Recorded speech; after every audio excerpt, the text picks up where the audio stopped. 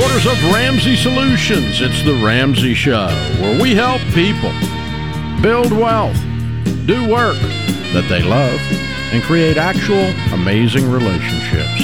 Jade Washaw, Ramsey Personality, is my co-host today as we answer your questions about your life and your money. Open phones at 888-825-5225. Barbara starts this hour in Charlotte, North Carolina. Hi, Barbara. How are you? I am well. Good. How can we help? I need some advice on how to move forward with the collections company. I had a roof put on, and I got several estimates done, and I got down to making a decision between two different ones. And the insurance company kind of stonewalled on one because they came in like $12,000 more than the other company. So the insurance company told me that, well, why would I pay that much more to have a roof put on when I have a reputable company here that will do it? So when I called this company A that I was going with someone else, he became very angry and belligerent and sent me an invoice for $697 for the services he had provided, although even if you go to his website, it says that he gives free estimates. So he sent it to collections, and they keep calling me about it. Mm-hmm. I just need to know how to move forward with that. Now, there is one caveat here. One time when we were after the insurance company stonewalled on him, he asked me to sign this DocuSign. And he told me by word of mouth, I don't have any written evidence of it, that this does not obligate you to anything. It just allows me to continue to try and negotiate with the company, insurance company. And he said, I do this all the time. I know I can get them to meet my price. So I signed it, which was not a wise thing to do. But it pretty much said that the agreement was between the homeowner and him, his company, and that in exchange for his services provided, that I would agree to enter into a formal building contract with them. And that... Does it say anything about a fee for the estimate? It does. Okay. What does it say? Well, no, not for the estimate, but he does say that if I fail to enter into a formal building contract within 30 days of agreement with the insurance company, that there would be a cancellation fee for expenses incurred during the claim scope of the claim. Okay. Well, you have two options. So that's what I signed. You have two options. Okay. Option number one, I was stupid for signing something. It cost me $695 because you're probably going to lose this because you were stupid for signing that. I've done stupid too, so you and me are on the same team. Okay. I'm not picking on you, but I mean, you said you shouldn't have signed that. I'm saying you shouldn't have signed that. I think it cost you $695 when you signed that without reading it, without half-butt thinking about it. Yeah. So that's one way. You can just pay him the money and call it a day and say, well, this guy's a dadgum shyster, and I wasn't real smart when I signed this. It cost me a stupid tax of $695. Or you can call an attorney and take this document to them and pay the attorney $250 or $500 to scare the pants off this guy and threaten to countersue him for his shyster activities, and if they don't pull the claim back. You can go either way. Neither one would be really wrong morally or ethically, but the attorney might tell you if he does, all I'm doing with the attorney there is what's known as a bluff. Mm-hmm. Because you're not going to sue somebody over $695. He's not going to sue you over $695, but you're not going to get this stupid thing off your collections until you get rid of it and get it off your collections, either by him removing it or you paying it. So, a guy like this, though, this is not his first time doing this. No, he's a butt. No question about it. And what I would do is jump on and write some reviews online. You could also call him and say, I'm going to write reviews about your company everywhere, about what a crook you are. And then I'm going to pay the $695, but I'm going to cost you tens of thousands of dollars because you're my new hobby. Yeah. I mean, you can do that. That might be fun because that's really what's going on. But I mean, I've done stuff like this. You don't have to look at something. You agree to it, and stinking DocuSign, there you go. Man. So I don't know. I'm not an attorney. I'm guessing, though, that you probably on a technicality, that technicality being you signed this, you probably lost that money. But you could, you can run the guy up a rail. How much trouble you want to put into $700? It's up to you. It's an energy question. You want to know what, though, Dave? I probably wouldn't go to the attorney only because I bet this guy's done this so many times. He would know that that's a bluff. Maybe. And she might end up spending occasionally the money. you run into somebody like me and it's not a bluff. So I would not want to run into Dave on the other end of this. Burn it to ground just to prove the point, because occasionally I just get redneck about it, But yeah, I mean, honestly, you could cost him a lot more than $695. The social media and Yelp reviews and anything else you can do, jump all around his website.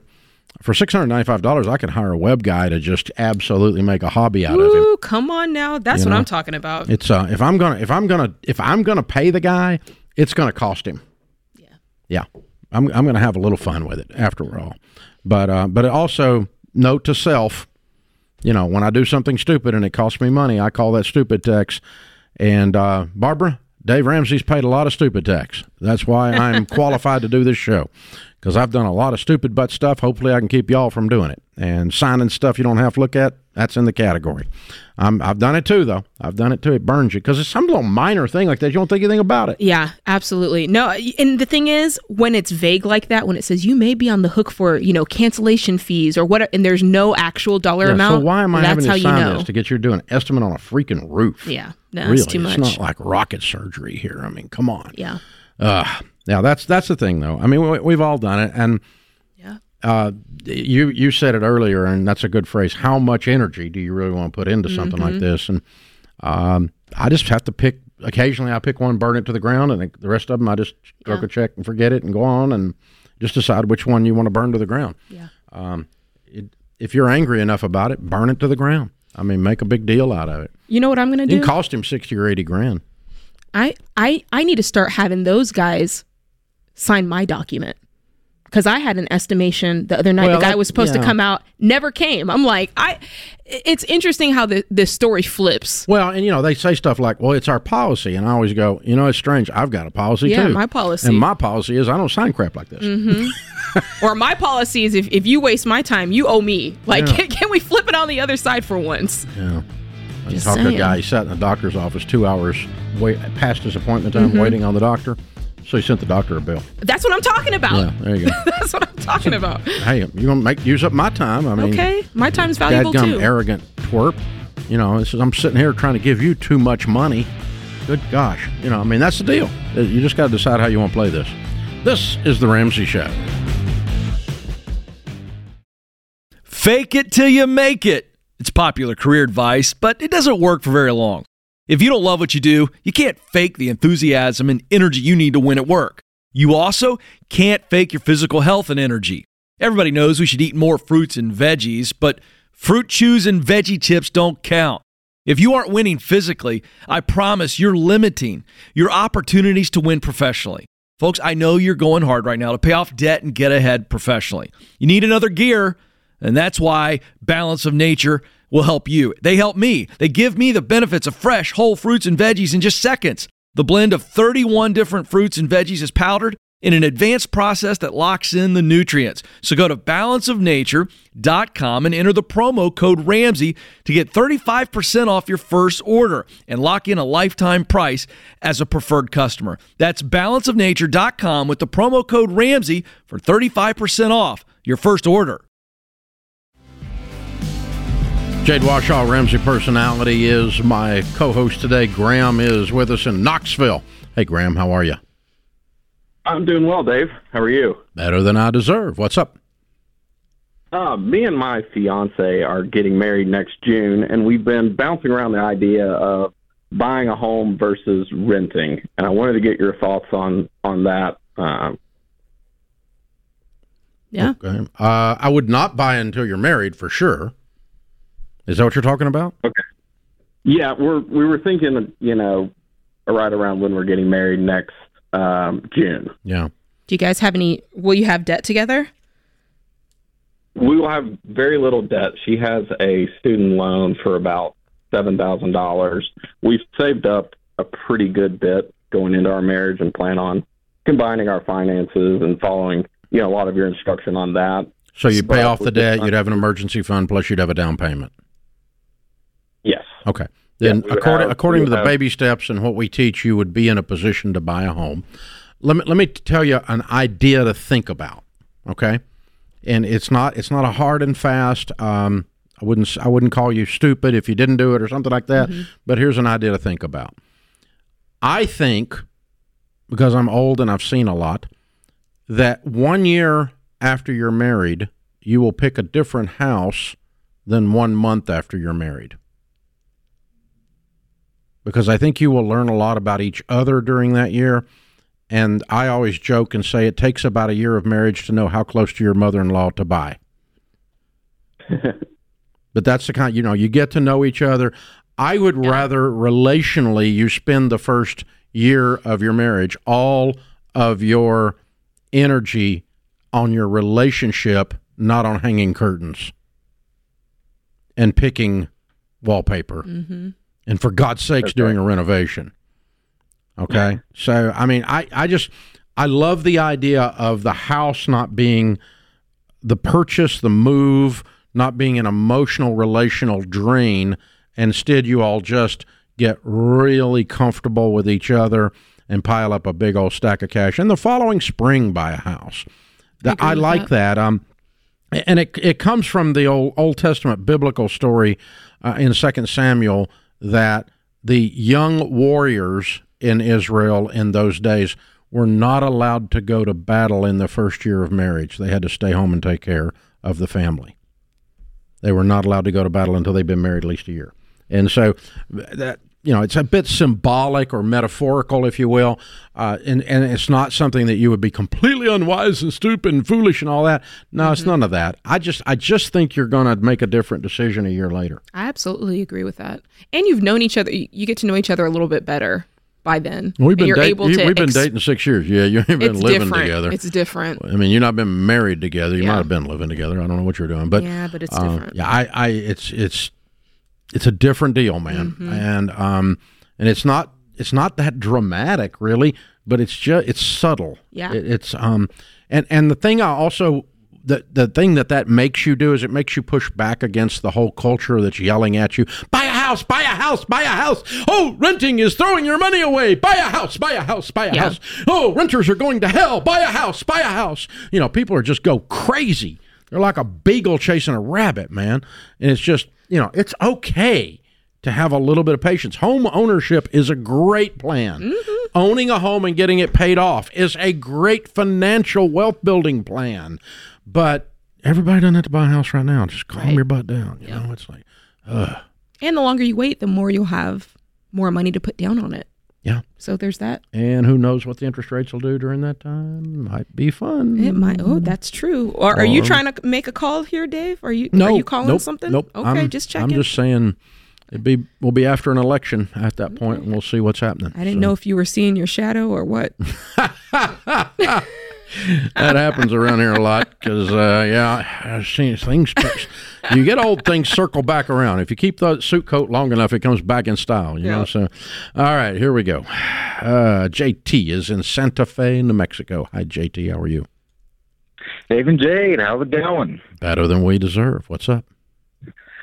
So I'm about to be at a point where I'm completely out of debt. I've been working on it the last 2 years, and I'm about to hit zero. Hey, way to go. My question is it foolish to go back into debt? Yes. To start a business? Yes. You just called the Ramsey Show, JT. I know. You walked into the bear cave and asked the bear if it was hungry. You already know the answer, JT. Straightforward advice. What's the business? My trade or work is I'm a 401k consultant. I do a risk compliance. Mm-hmm. And I don't know. It's going to start my own firm, and it's a lot to try to just bankroll. Why? Why? What do you got to bankroll? That's what I'm wondering. Well, that ought to cash flow you day one. Well, I mean, everything from, software, agreements, all sorts of stuff. Wait a minute. For what? You got to have customers first.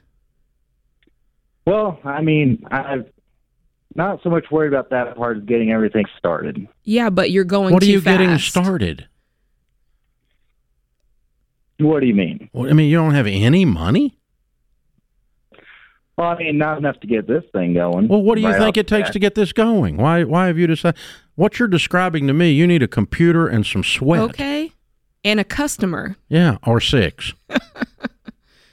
Well, that's the thing, for what I'm doing, I'd be whale hunting in a canoe, and I need some stuff to be able to do such things. Okay, you are not ready to open a business and leave your job when you have absolutely no customers. Whale hunting in a canoe means that you don't have a clue where your customers are coming from. You're not ready to open a business, and it has nothing to do with a loan. Mm-hmm. You need some customers on the hook. Well, the first thing I do, I would take my current job and ask that they 1099 me, and I would contract all the work that I'm doing right now and then go look for my own bigger clients. So I have an idea for cash flow. Okay, so now we're eating. Now, why are we whale hunting in a canoe? Well, we got to go after big fish to eat big, right? Well, I think you're... No, I mean, rabbits are more plentiful. Let's kill some of those. Neat. I think you're missing the beauty of the type of business that you're starting, which is this is a business you can start with little to no overhead. And little to no cash. Yeah.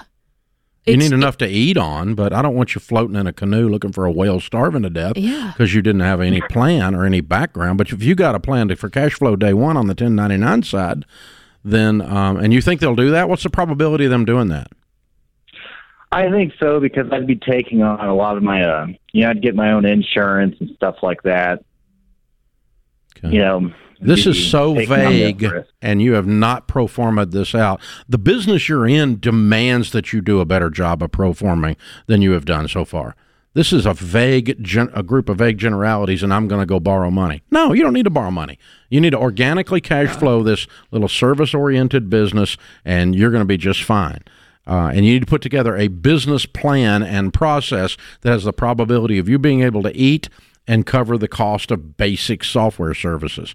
But there's no big $500,000 or $50,000 or $20,000 outlay for you to come out of the ground being a consultant. Yeah. I think, Dave, people think if you build it, they'll come. And I think it's the opposite. You've got to go get them and then build it you've got to build it while they're coming. If you build it, they will come. In the movie world is called the Field of Dreams. Yep. In the business world is called a Field of Nightmares. So no, you don't want to do that. You need to have I tell our guys all the time, hey, elephant hunting is great, but they're a lot more rare than rabbits. You can eat really good on rabbits. Okay. There's lots of rabbits. Go get the rabbits, and occasionally you stumble into an elephant, then that's extra. But let's go get the rabbits. Sounds let's like get a business model that churns cash here.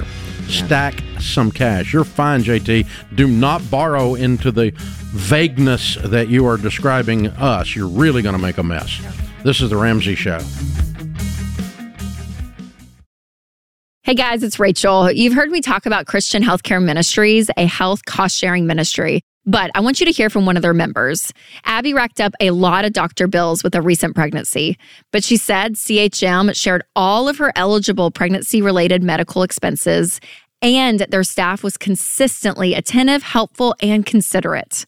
That's Abby's CHM story, and it could be yours. Learn more and join chministries.org/budget. That's chministries.org/budget. Jade Washall, Ramsey Personality, is my co-host today. Open phones here at 888-825-5225.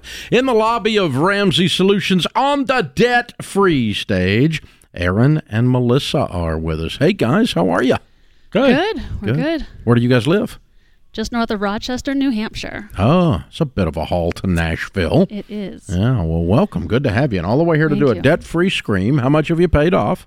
$162,158. All right. Way to go. And your range of income during that time? About $83,000 to $119,000. Cool. And what do you guys do for a living? I am a service tech at a fuel company. Mm-hmm. And I've been a homeschooling, stay-at-home mom for 22 years, but I also do eBay sales. That works. Cool. Okay. And how long did it take you to pay off the 162? 4.5 years. All right. Very good. Excellent. Okay. What kind of debt was it? About $2,000 was credit card, $18,000 was a vehicle loan, and the rest was the house. You paid off your house. Look at it, weird people. Way to go, Amazing. Weirdos. I love it. Wow. What's the house worth? About $500,000. Let's Very go. cool. How much in your retirement accounts? About $250,000. All right. On your Bumping way. up, getting ready to be a millionaire. Look Yep. at you guys. I love it. Congratulations. Thank you. How long have y'all been married? 28 years. All right. And 5 years ago, somebody said something and you changed. How'd you get connected to us? What happened? Aaron actually heard you on your radio show, and then he started listening a little more intently, and it got him thinking. I had recently picked up a full-time babysitting job, and the money just wasn't there. We're like, we have more money coming in. Where is it? So he brought it to my attention, and I listened, and we both just said, let's do it. Let's go. Oh, wow. And Just off the radio show. Yep. Wow. And we went out and got Total Money Makeover, and we just hit the road. I Just love like it. that. And 4.5 years later, your house was paid off. Yeah. After 25 years of marriage, or 20 years of marriage, you did something completely different. Yeah. Absolutely. Wow. Way to go, you guys. Thank Thank you. you. Thank They you. got to feel pretty cool, man. Feels You awesome. knocked it out. We did. I mean, how does it feel to be debt-free? No payments, no house payment, no nothing. It feels amazing and freeing. I bet. Yes. Yes. So you listen to the radio and you hear a guy talking about getting out of debt, how to build wealth. What did the people around you think when you said, I'm following the radio guy, we're doing everything like he says, and that's how we're getting out of this? Did people think you were crazy? a little bit. They were excited for us, but nobody was like, oh, I'm going to try that. Like, it just wasn't realistic, I guess. Yeah. Well, now it is. Yeah. Now it is, because now it's done. Mic Yeah. drop. Boom. Yeah. So we were Love it. sailing pretty good. And Yeah. and then in January of this year, Aaron was diagnosed with tongue and neck cancer. Oh, wow. Oh, wow. So that halted everything for a bit. Yeah. The surgeon said to expect to be out of work for 4 to 6 months. He had just changed companies for the first time in 21 years. And so we weren't going to get short-term disability. He hadn't been there long enough. So that would mean 0 income. 2 weeks wow. shy. Yeah. 2 more weeks. If they could have pushed the surgery out, we could have gotten something. But So how'd you make it through that time? we had followed the principles, and we had that 3 to 6 month savings. And we knew right away we were going to have financial peace, that we didn't have to stress about that. That's right. We also had a lot of generosity from friends and family. Wow. The So how are you peace- doing now? The piece we had from the emergency fund and the life insurance was everything to me. And that's why we're here today, to thank you, Dave, Well, thank for you. everything. Thank you. I'm proud of you. And so you got a full recovery? We Yes. just found out he's cancer free. Come on, Yes. somebody. Yes. That's Hey, great. that's better than debt free. I'm Yeah. just saying. Yeah, I there's debt free is good. Cancer free is awesome. Yeah. Yeah. Yes. Way to go, That's man. amazing. What a horrible thing to go through, but what a great result. But having that money in the account was everything. Because we would have been thinking about that instead of Fighting cancer. fighting. Right. Yeah. Yeah, You because gotta fight. it takes everything you got to fight one thing, and you can't have 6 different things going on. Yeah. Absolutely. Yeah, and you didn't have to worry about that. Wow, that's amazing. Well, I'm so glad you're okay. That's the big thing. Me too. Yeah. And if you guys are looking through your radio at home, you can't see their I Drank the Kool-Aid T-shirts. So there you go. They have officially joined the cult. Amen. So, say what? I just said amen. Oh, Sorry. okay. I didn't hear what I thought you said and then. I missed. Okay. Way to go, guys. Congratulations. What do you tell people the key to getting out of debt is? Go ahead. A big part of it is just to have contentment with what you have. We've always lived a very thrifty lifestyle. We've never carried much debt. We're content with what we have, but I think that's a huge part of it. Enabled you to just click that about 2 notches and knock the whole thing out. Right. Yeah, it wasn't like Right. this massive change, but you just had to get real intentional. Yes. You know, that's a big thing. Contentment's everything. I have a key too. When I got diagnosed, I came up with a saying. It was opportunities. challenges are just opportunities to prove how strong you are. And I think that's true with debt also. Yeah. The challenge makes you go harder, at least for my personality. You're exactly right. That's exactly right. That's how things work. So, very well done, you guys. Man, you're heroes. That's an amazing story. I'm so proud of you. Wow. Who was cheering you on outside the two of you on the debt? Anybody? They were just looking at you going, you kind of lost it maybe. We were definitely our biggest cheerleaders and pushing each other along. But our kids have also adopted your principles, and they've been very excited watching us through this journey. So that's been encouraging to us to see them feeding off of it. They do think we're crazy. They do. They live the principles now, even though one of them's an adult. Mm-hmm. Yeah. Yes. Well, they saw it work for you, and they saw it change your life. So yes. Very cool. Well, we got the Live and Give box for you. That's the Baby Steps Millionaires box. You're almost there. And the Total Money Makeover book to give away and hopefully get somebody else moving. It helped you get you moving. Amen. And that book has helped a lot of people get moving. And, of course, Financial Peace University membership as well. So congratulations, heroes. Thank you. Very well done. Took control of your life. So, Aaron and Melissa, Rochester, New Hampshire, $162,000 paid off, 4.5 years, making $83,000 to $119,000. Almost baby step millionaires with a paid off house and everything. Count it down. Let's hear a debt-free scream. 3, 2, 1. We're debt-free! Yeah! Yes! love it. Wow. Just by listening to the show, Dave. You know, life is going to come at you. Sometimes life is named car wreck. Sometimes it's named job layoff. Sometimes it's named throat cancer. But life is going to come at you. And if you have that emergency fund in place and you don't have any debt, it puts you, I mean, what Aaron is saying there, it puts you in a completely different posture to fight against whatever life is wanting to deal you. Yeah, that's right. Because it's going to deal you something. You know, we always tell people, you need an emergency fund. It's going to rain. Dave, you need to be positive. I'm positive. It's going to rain. Yeah, that's just life. It's not being negative. It's just knowing that something's going to come your way. You don't get out of life without something coming your way. It's wisdom. I mean, the flying monkeys on the Wizard of Oz, there's always going to be flying monkeys somewhere. Even if you're on the yellow brick road, there's flying monkeys. Life is going to, something's going to come. I'd love to say I know what you're talking about, but I've never seen The Wizard of Oz. You're kidding me. Mic drop. Are you an American? How do you not have seen The Wizard of Oz? It's always just seemed like a weird movie to me, so I never watched it. Wow. Sorry. I'm gonna have to talk to Sam. We're gonna have to remedy this. We're having a watch party, and I'm gonna go rent the thing. Oh my goodness. Oh boy. We're gonna put it on the big screen out here, up in the event center. Let's have it at the event center. Have all the people bring their children, and get the real Wizard of Oz. Yeah. I'm talking about the real one. Oh my! I believe your analogy made sense for some people. Jade. I mean, that's not just a boomer thing. I mean, that's just that's America and apple pie and Chevrolet and the Wizard of Oz. I mean, come on. It's a little known fact. Wow. How do you not know about the flying monkeys? I'm so this is the Ramsey Show.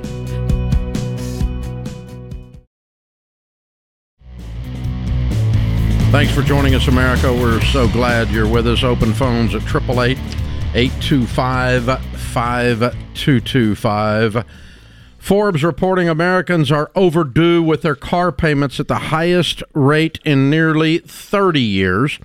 Higher car prices and rising interest rates are hindering car owners' ability to afford their vehicle payments, as 6.1% of subprime auto borrowers are at least 60 days past due on their loans, the highest percentage in data dating back all the way to 1994, according to Bloomberg.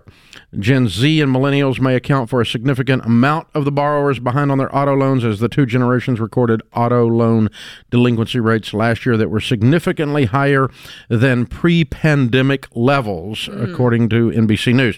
Interest rates for used cars are 13.5% on average for those with fair credit, but can rocket up to 21% with those with worst credit and subprime loans. 6.1% behind on a subprime loan. Yeah, they shouldn't have been buying these cars to begin with. That's the problem.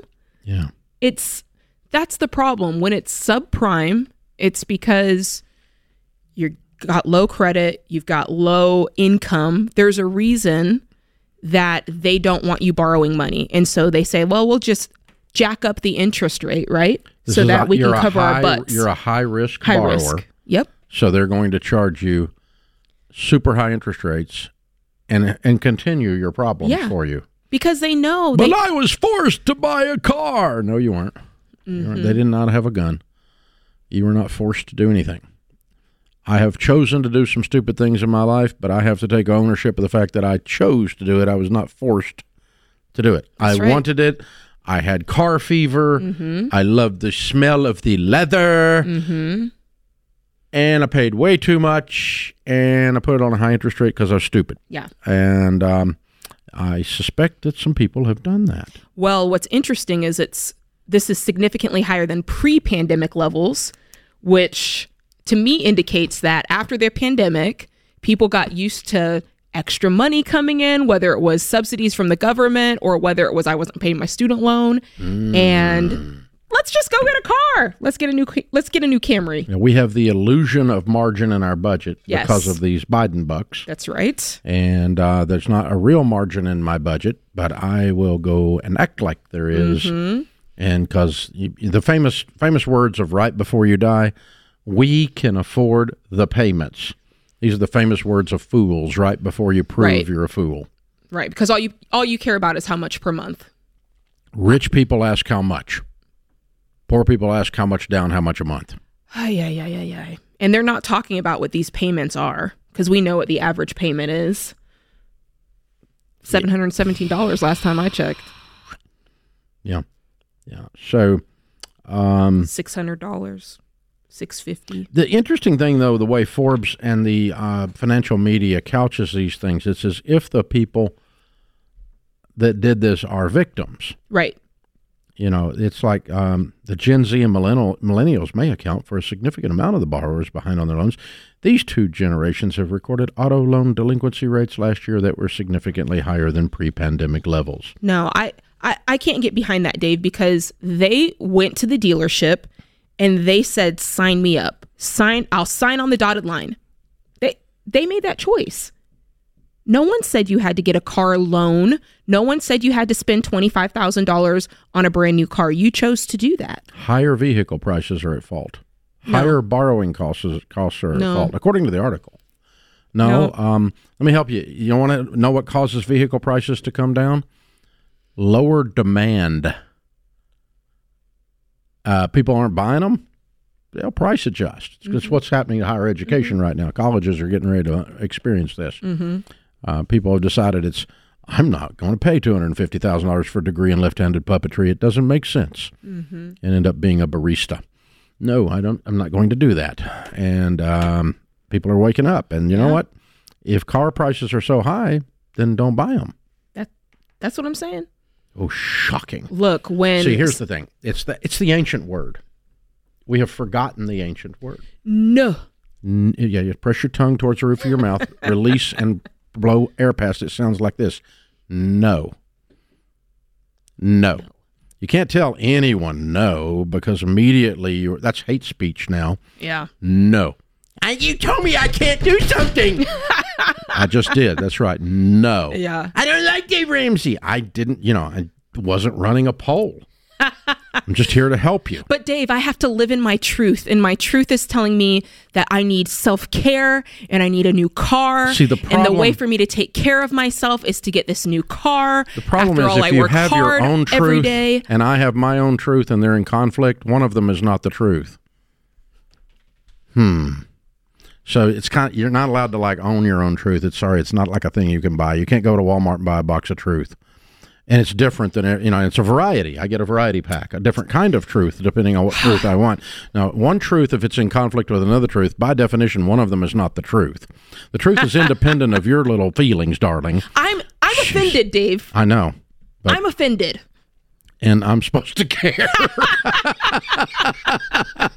I love it.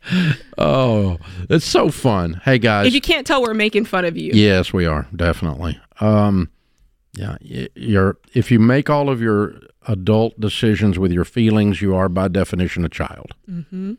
And so when you purchase something that you can't afford with money that you don't have to impress people you don't even really like at 21% on subprime, and then you get delinquent on the payment, $1,142 car payment, then you become a statistic, and then people like Forbes make fun of your entire generation because of that. And by the way, the Gen Zs and the millennials are actually two very good financial generations. They've done a very good job by and large, but a portion of every generation is stupid. Well, the problem is... And a portion of the Gen Z and a portion of the millennials, a portion of the boomers are stupid. The problem is, Dave, is if you're always pointing to the problem out there, that's the reason. It's the dealership, it's the interest rates, it's inflation, it's supply chain. If you're always pointing to something out there for your own behavior, you'll never be able to fix it. You'll never be able to fix it. And you'll never get out of debt, and you'll never stop fooling around with cars. And everybody has to take that moment and look inward. When Sam and I were getting out of debt, we had a Jeep car payment for $303 and a Hummer H3 for $432 a month. That's so much in car payments. And I thought, this is the way you're supposed to live life. This is what you have to do. And it took me listening to the Ramsey Show and listening to things and people going, that's so dumb, that's so stupid. And at some point, you have to look at yourself and go, could I really be making a stupid decision? Mm-hmm. And not blame. You're never going to get past it. You've got to look. There's a reason you don't have any money, and it's sitting in your driveway. It's the largest thing we all buy that goes down in value. Yeah. I don't hate cars. I just hate what they do to people that can't afford them. Right. And, when you start talking, if you take $550 a month and invest it from age 30 to age 65, you're going to have $5.5 million in a mutual fund. Hope you like the car. It's a $5 million mistake. Yeah, that your kids are crunching up Cheerios in the back and your friends are throwing up in the back. Oh, gross. I'm just saying. What kind of friends have you got? Well, if you got I'm just saying. I haven't had friends throw up in the back of my car since college. Look. God. Just gross, Jade. I'm just saying, this is what... Okay, your kid throwing up in the back. Yeah, the dog. Somebody. I'll go with the dog, okay? I'll go with that. The dog got car sick. Oh boy. Man. But either way, the thing's going down in value. In your case, more than mine, but wow, they go down in value like a rock. Look, people are driving these cars for Uber. You know those cars are getting tore up. Ooh, nasty. Yeah, nasty. I don't even want to think about it. Oh, mm-hmm. Yeah. Okay. So, if you can't pay cash for your car, you should not buy the car. That will help you gain wealth later to be able to drive anything you want to drive. In other words, if you'll drive like no one else, later you can drive like no one else. I did today. This is The Ramsey Show. Live from the headquarters of Ramsey Solutions, it's The Ramsey Show, where we help people build wealth, do work that they love, and create actual amazing relationships. Jade Washaw, Ramsey Personality, is my co-host today. Open phones at 888-825-5225. Jennifer is in Columbia, South Carolina. Hi, Jennifer. How are you? Hello. Hey, what's up? Yeah, well, I wanted to ask you a question. My husband and I, we're having issues just saving and staying afloat, and we're really considering doing a cash out refinance on our home because it just seems like the only way we'll be able to get out the rut and save and eliminate debt. How much debt do you have? I have between about $80,000. My husband, it's probably like $300K, but that includes the house. Okay, how much debt does he have separate from the house? I'll say probably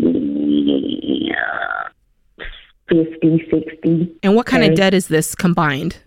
Is it student loans, credit cards? Yeah, it's just loans, credit card, mine student loans. And that's really the gist of it. And just how much is cars? I'm sorry? How much is cars? We have one car and it's $40,000. Okay. You have one paid for car, or I'm sorry, one car with a car note, or do you have two cars and you have a paid for car sitting there as well? Just one car with a car note. Okay. What's your household income? Well, my husband makes between $200K a year, and I make 21, and then we both have disability. You make $21,000 and he makes $200,000? Yes. And you said you both have disability. Explain that. Because we both were veterans, so we do have a disability income. And how much is that in addition to? It's probably extra $20K onto our income. So but it's just like, can I be honest with you?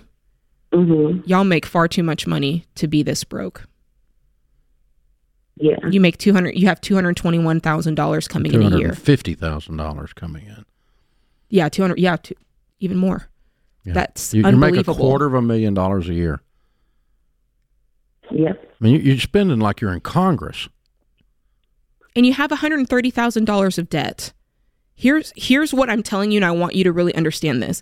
If you just lived on half of what you make, which is still more than the average family in America, almost double the average family, you would be out of debt, and it wouldn't take you borrowing on your mortgage to do it, or refinancing, or cash outing your mortgage to do it. Borrowing on the mortgage is absolutely the most horrible, ridiculous thing you can do, because it will enable you to consider this chaotic, out of control, disorganized, overspending life, and you're going to crash this car, girl. I mean, you guys got to know, you got to get control. You know that, don't you? Yeah. So the house, what's your mortgage payment? What are you paying on this house? Well, it went up to $1,900. It was $1,100. All right, so that's not your problem. It's just your living. I already know the answer to this, but you're not on a budget, correct? I mean, I feel like we are. We don't do anything. Yeah, but that's not the same. Okay. $250,000 is going somewhere. Mm-hmm. Aren't you kind of curious where it went? I am. I am. Yeah. Yeah, I think it's kind of like, whoa, this is a mystery. So, what does your husband do for a living? He's a truck driver, and that's what I wanted to get into. He's a truck driver, and he'll go to work, and it'll be times where because the fuel prices are so high, everything he comes out of pocket. He's on a 1099, but he works with a company. And you don't make. Wait a minute. He does not make $200,000 a year. Yeah. He grosses $200,000 a year, but his net income after expenses. He's an owner operator, right? Mm-hmm. Mm-hmm. Yes. There's the problem. He's not there. netting $200,000. Okay. He's running a business that brings in $200,000, and then he has repairs and fuel and other things out of that. Am I correct? Yes. Okay. So you do not have an income of $200,000. Your income is the net profit on his business after expenses are paid, which is more like $100,000. That sounds right. Okay. Does that sound right to you? Yeah, that probably sounds better. Okay. Yeah. Okay. Right. So Jennifer, what do you do? What's your job? Well, I just finished school. I'm an esthetician, and I'm trying to start my business. And I've been an at-home mom, But now, but I'm also trying to start a business. But I want to challenge you. I want to challenge you with your esthetician work. Right now, it sounds like it's more like quarter time to part time based on your earnings. Am I right? Well, my income comes from disability. So you haven't earned anything 21. From the... You haven't earned anything from this degree yet. Right. I just graduated probably like 2 Fridays ago. Oh, okay. Well, congratulations. That's great. Okay. Thank you. Now, here's what we're going to do. All right. We're going to set you into Financial Peace University. It includes a budgeting gap called EveryDollar. And then the other thing you ought to do is you ought to contact a Ramsey coach in your area. You can find them online with us at Ramsey Solutions and sit down with them, because someone needs to help you guys put together a set of books for his business and now for your business, so you actually know what profit you have after taxes are paid and after the expenses of the business are paid. And then you will know what it takes to attack this debt. Mm-hmm. It sounds to me like your $40,000 car probably needs to be sold, because I think it's too much car in this situation. And my guess is you probably have a very high interest rate on it. And the reason you only have one car that's super expensive is he's in a truck all the time. Mm-hmm. He's over the road and an owner-operator. So you guys need to get your net profits figured out so that you can get organized and get on a budget and begin to attack these debts. And we're going to list them smallest to largest, and you're going to be able to do it in that order. I thought for a few minutes there you had a $250,000 income, and that was super absurd that you couldn't pay off $140,000 worth of debt making that, but you don't. Mm-hmm. You have probably $120,000 income, give or take. And that's still enough to get you out of debt, but it's not.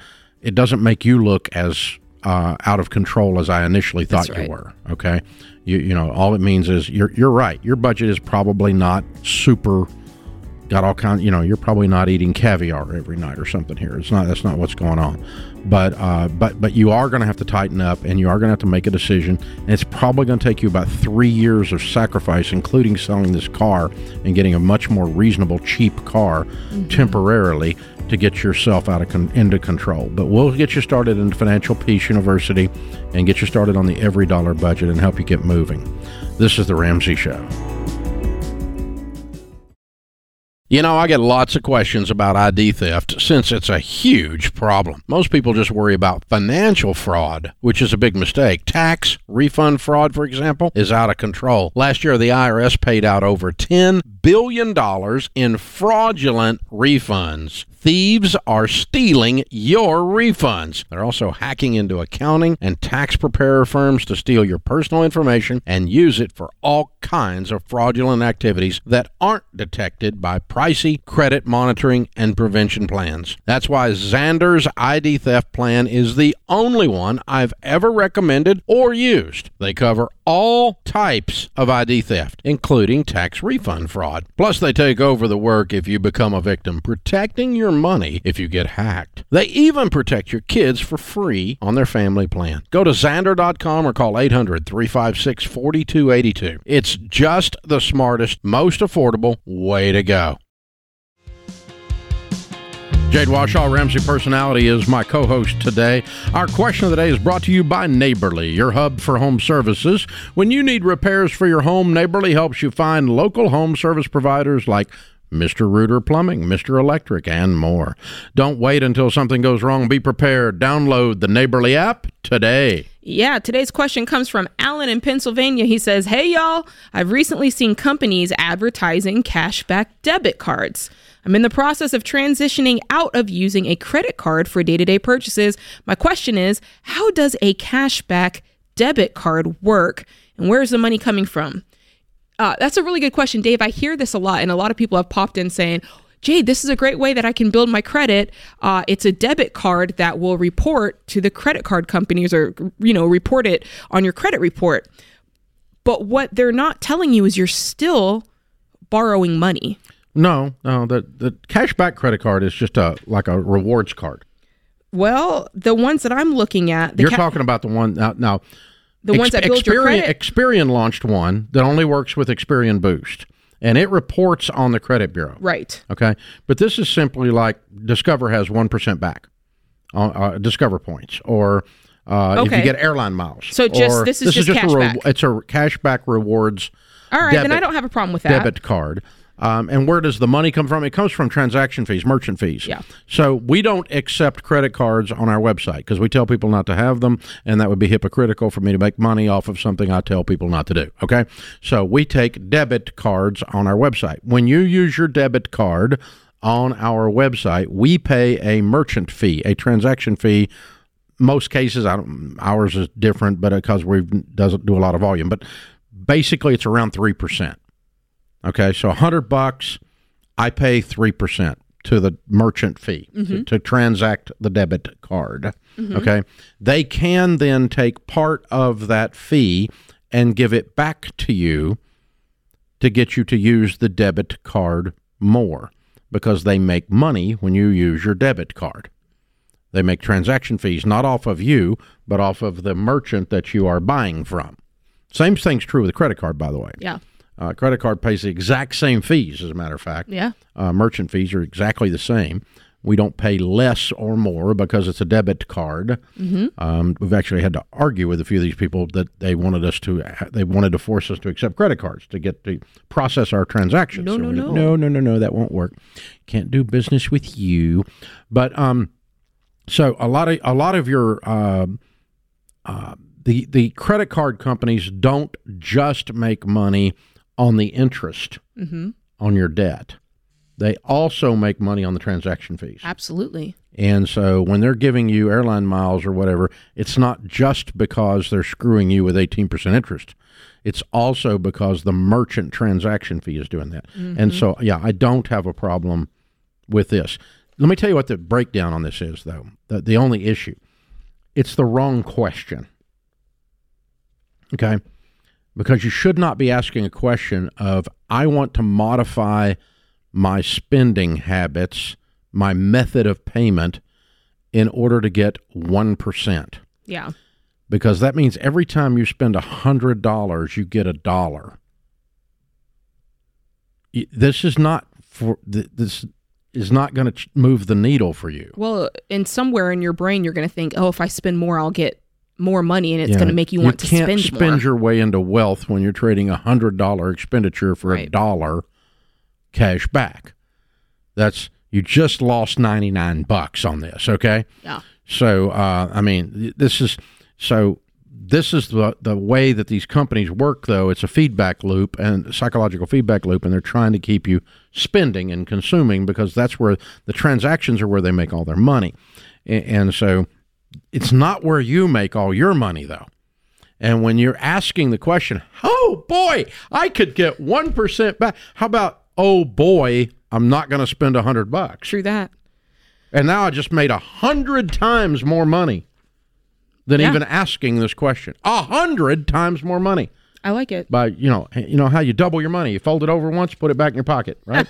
I mean, that's it. That's quit. So don't let these people suck you into trading 100 for $1. Yeah. $1 for a penny. Don't make this transaction and then walk around like, well, I am very sophisticated. I have a cash back. Who gives a crap? Yeah. You're not sophisticated. You're trading 100 for $1. The focus is wrong. Yeah. So it's okay if you want to get cash back. It's not bad. But the fact that you're even worried about it is bad. Absolutely. Since I wrongfully set myself up, I feel like we should talk about the other thing too. Yeah. Okay. The other thing is there is now a debit card that does report on your credit bureau. Yeah. And it is only with the Experian Bank. That's the only one. And it only reports if you do Experian Boost. Now, what Experian Boost is a fee that you pay to the credit bureau reporting company called Experian. You pay them a fee, and they will boost your credit rating. However, those of you that have a boosted rating need to know that no mortgage company will use your boosted rating to qualify you. They will use your non-boosted rating. And so you use your Experian debit card. You opened a bank account with Experian so that they could make these fees we were just talking about, so that you could pay them extra to boost your credit while using their debit card, all to build a boosted score that a mortgage company won't take. There's other ones too, Dave. Really? That will, there are the ones that they'll send you a card in the mail, and they'll say, we will take a portion of your paycheck and make it a portion of your own money and make it available to you as credit on this card. And so you spend, let's say you get paid $1,000, they'll take $300 over and they'll say, spend it on this card. And so they're fronting you the money first. That's a prepaid credit and card. then they'll come in, and whatever you spent for the month, they'll come in and they'll take it out of your account. Yeah, but that is actually debt. Yeah, that's what I'm saying. Yeah. That's actually debt. That's a prepaid credit card. Mm-hmm. But they call them debit cards. Yeah. They're calling them that erroneously. It is not. A debit card does not count on your credit score. That's right. Period. Okay, unless you run it through Boost. But not as of right now anyway. So, prepaid credit cards back in the day had huge fees on them. I suspect that does. I haven't seen that product.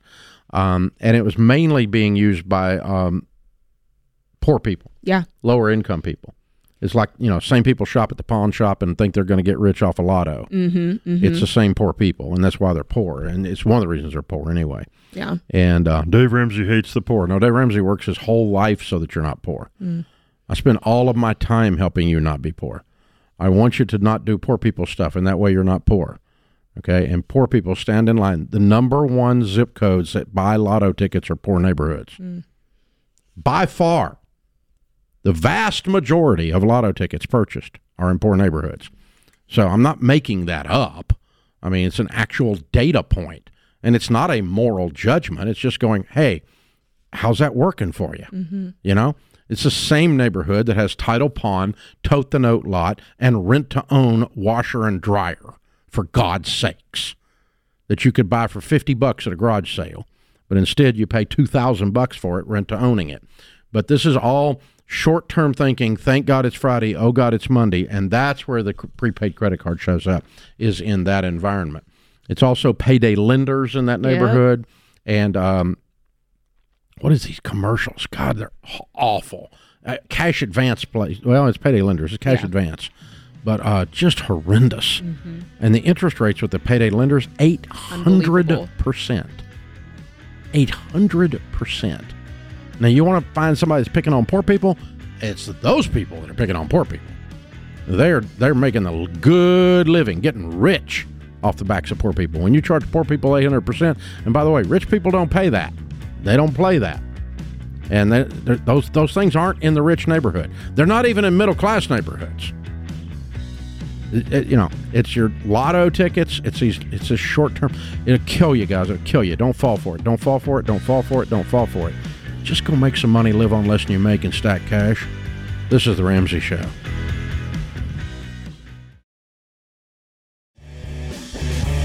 Jade Warshaw, Ramsey Personality, is my co-host today. Thank you for joining us, America. We're so glad you're here. Open phones at 888-825-5225. In the lobby of Ramsey Solutions on the debt-free stage, Colton is with us. Hey, Colton, how are you? Doing most excellent. Thank you for having me here today, guys. We're honored to have you. Good to have you, man. Where do you live? Austin, Texas. Oh, fun. Welcome to Nashville. And how much debt have you paid off, Colton? $62,258.92. Wow. Excellent. How long did this take? 31 months. Good for you. And your range of income during that time? Yeah, I started at right over 24,000, and then I ended 2022 with right over 71,000. Wow. Oh, good for you. What do you do for a living? It's a diverse job description. Do a lot, but we work in a pretty small company, but I can be tasked by any of our marketing heads, our sales heads, finance. Our CEO calls me the control center. It's where all the information comes together and then actions disseminate. That'll work. I like it. I like it. Pretty cool. So you average $2,000 a month in debt reduction.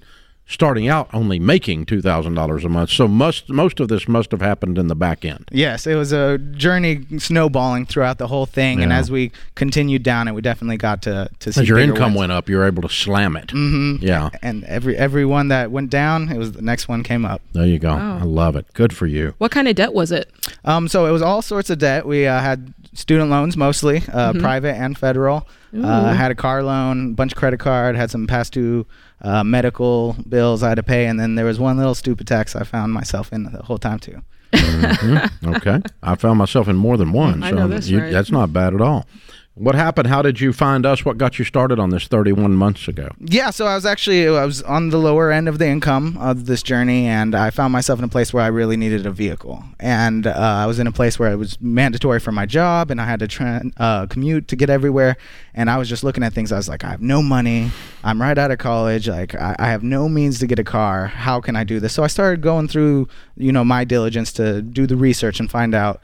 And I finally found the home base when I found Ramsey and this Baby Steps. And I read the book, Total Money Makeover, and I remember buying it at a half-price bookstore, and I was like, $20, I bought this book, and by the time I finished the last page and I closed it, I was like, that's $1 million book, and it's going to change my life. And wow. Thank you.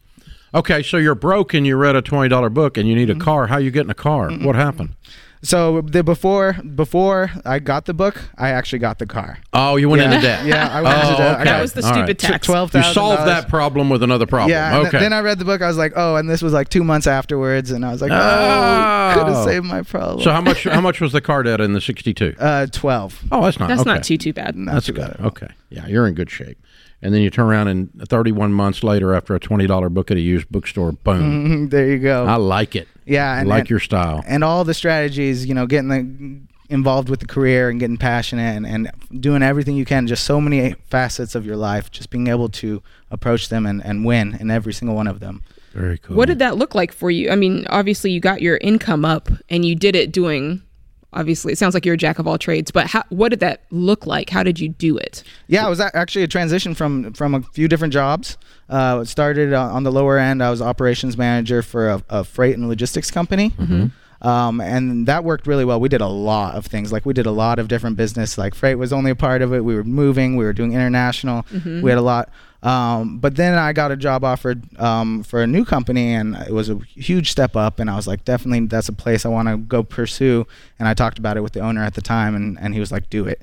And then that second company sold, and that's where I find myself in this new company, and this is the place where I've just experienced the most growth and the biggest wins all over, just relationally. I got a feeling I know why. Yeah, me too. I think the secret sauce is called Colton. I see that.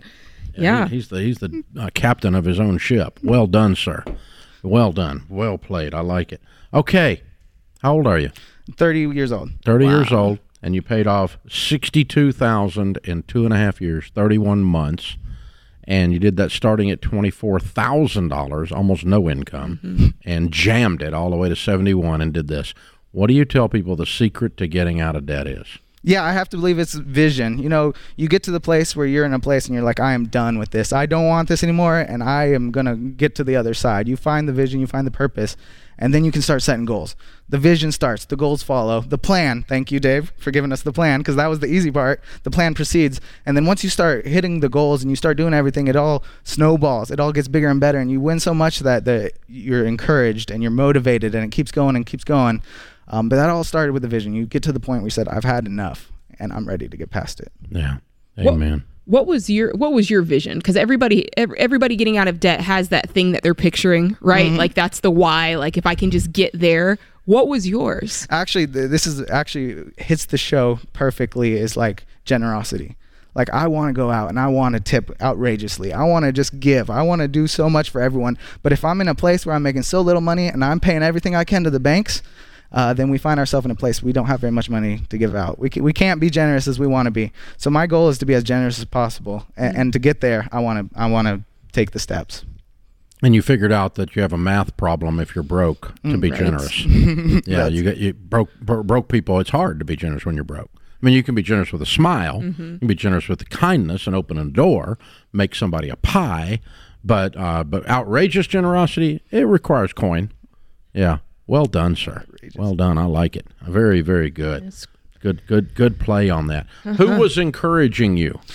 So that's the biggest thing I could say about the whole journey is like not many people understood at all. Like no one really got it. Like my dad would say, Colton, you need a new bed frame. My mom's like, when are you going to open up that dating budget? I need grandchildren. Like everyone around. The dating budget. Wait a second. Come on. How much can I put there, Jade? Like talk to me through it. I can't help you. No. But so people may not understand the steps or the intensity or how focused you have to be to do it. But I was surrounded by people who supported me, like employer after employer. I got called this morning at 10 a.m. I was sitting in a diner up north, and just out of nowhere, my CEO and our director of sales is sitting right next to me. Okay. They called me out of nowhere and said, hey, guess what? We're here in Nashville. We're coming down to Franklin. You're going to do the debt-free scream with you. Yeah. And I was like, this wasn't on the plan. This wasn't on the agenda. But look at that. It's that level of support that I've had the entire journey. It's like friends, family, my church, everyone around me. I am so supported. And the fact that we have our CEO and our director of sales here today is just a testament to that. Pretty awesome. Yeah, you're an easy guy to support, though. Uh-huh. You're an easy guy to get behind. I like placing my bets on a horse that's going to win. So, yeah, well done. Well done, sir. Proud of you. Thank you, sir. Well played. Well played. And congratulations. We're happy for you. We've got the Live and Give, speaking of that, box for you. The Baby Steps Millionaires book, which is definitely your next stop. And the Total Money Makeover book. Now you have a new one, and you can give that away or give that used one away, one of the two. And then Financial Peace University membership as well. So thank you for making the trip from Austin all the way to Nashville. And thanks to your leadership team for coming in and supporting you. That's real leadership. That's very well played, ladies. Very well played. And good stuff. All right, Colton from Austin, Texas, $62,000 paid off in 31 months, making $24,000 to $71,000. It helps to be a force of nature. Count it down. Let's hear a debt-free scream. 3, 2, 1. I'm debt-free! Yeah! Wow! That's how it's done, ladies and gentlemen. Wow. And his dating budget is open for the ladies. You think it is? You think it's ready now? It's ready. I'm looking at him. You think it's happening now? His face card is not declining, so he's ready. Have you ever heard that? My friend told me that's the cool thing to say. Oh, is it? Okay. I say it again because I need just a little bit of cool over this way. This guy's face card does not decline. Oh, okay. That's what you say when someone's handsome. Okay. I got it. It took me a minute, but yeah. Took me a lot longer. It didn't take me as long as the other one you were oh, my God. That one took me a week. Yeah.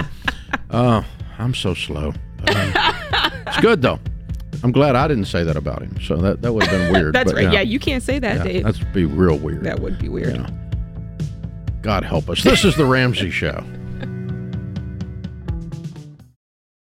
It's way too easy to put off making a will. And believe me, I've heard every excuse in the book. But not having the time is one excuse we can kick to the curb right now.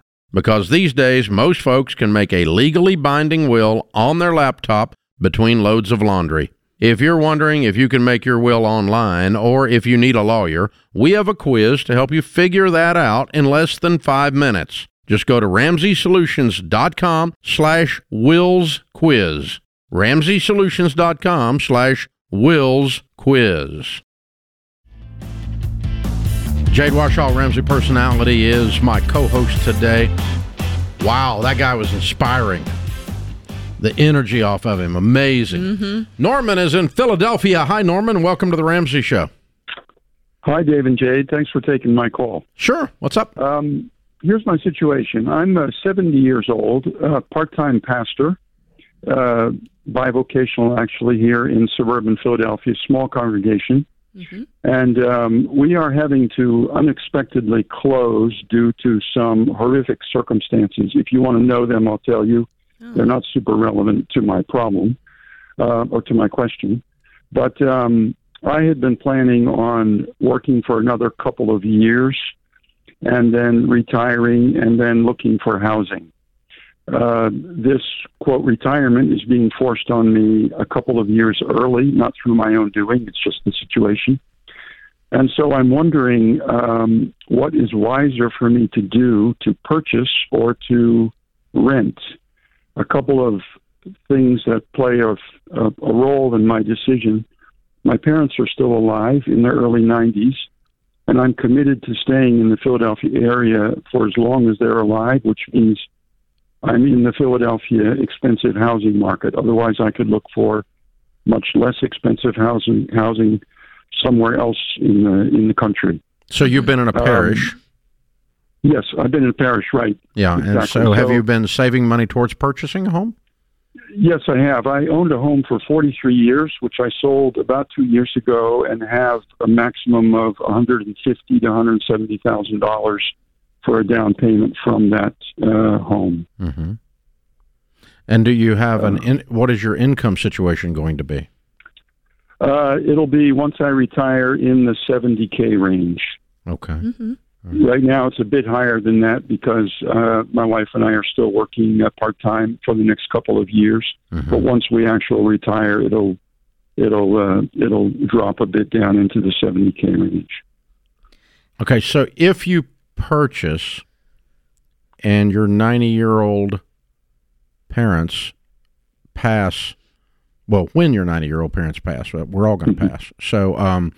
When they pass, whether it be 2 months or 20 years, I don't know. Right. Then your intention would be to leave Philadelphia. Probably, yes. Mostly because of costs. Okay.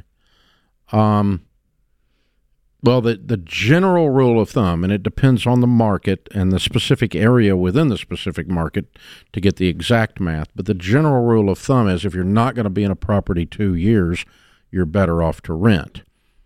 And so, right. My thought is right now that if we actually bought something, we would commit to staying 5 to 7 years. Okay. Even if, let's say, my parents died in 2 years. Yeah. Okay. So we would just buy something that we would stay in it for at least the 5 to 7 years, regardless of their situation. Right. You would be at least right. 5. Yeah. Right. If how is their health? Right now, it's pretty good, actually. Okay. All right. Well, that's good. That's wonderful. Mm-hmm. Yeah. Now my father-in-law's 94, and he's sharper than I am. So, that's how we want to be, right? My dad will be 92 next month. Yeah. I would buy. You got a 5-year horizon. You'll make money on it. It'll end up being net cheaper than having rented over 5 years. That's right. Right. I would buy. Okay. Some people have suggested I maybe rent for a year and wait for the interest rates to drop because it's an election year. Well, that might be so, but during that year, prices might go up, too, because we still have a housing shortage. And even though inventory is, there's not a lot of people excited about the real estate market right now, mm-hmm. There's still more buyers than there is sellers. And so we're seeing prices go up, ironically, while interest rates are going up. But there's not a lot of volume of sales. It's just, but we've not seen a decline in values. Not nationwide, and Philly's a good, strong market, so I doubt it's experienced that. So I would buy. You got a 5-year horizon. We're going to commit to a 5-year minimum. You'll make money in that 5 years versus having rented. Mm-hmm. You'll be glad you did. And yeah, mathematically, I would buy. And let's see, what else? You stabilize your costs. Mm-hmm. You're in the housing market. I am debt free. Yep. I am debt free. Okay, that's good. Great. What do you have? No, I don't. In a 403B, like what do you have in retirement? Well, it's actually way too complex. I'm going to have about 9 sources of income, That's also awesome. Including international. So it's a pretty complex picture. But you don't have any cash to get a hold of in addition to the $150 to just pay cash for a house. I do, yes. But I would consider that. I'm not sure. Yeah. What would you recommend for putting down for down payment? As much as possible? I like the 100% down plan. Mm-hmm. Yeah.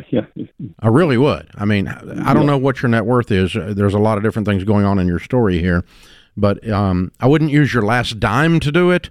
But if you're sitting on another $500,000 or $600,000 somewhere and you use $400 to go with that, you still got $200 plus these 9 sources of income and a paid-for house. That's where I would be if I'm in your shoes. I'm going to pay cash for something. But I don't know that, we'd have to really dig further down into your numbers to figure that out. So at what point, let's talk about that a little bit. Let's say you have $1 million. Mm-hmm. What percentage of that would you pull out in order to pay cash for your primary home? The least possible to have a house that is quote unquote reasonable. And that's going to shift. All right. Depending you're in on where Philadelphia. Yeah. Philadelphia is not an inexpensive market. Right.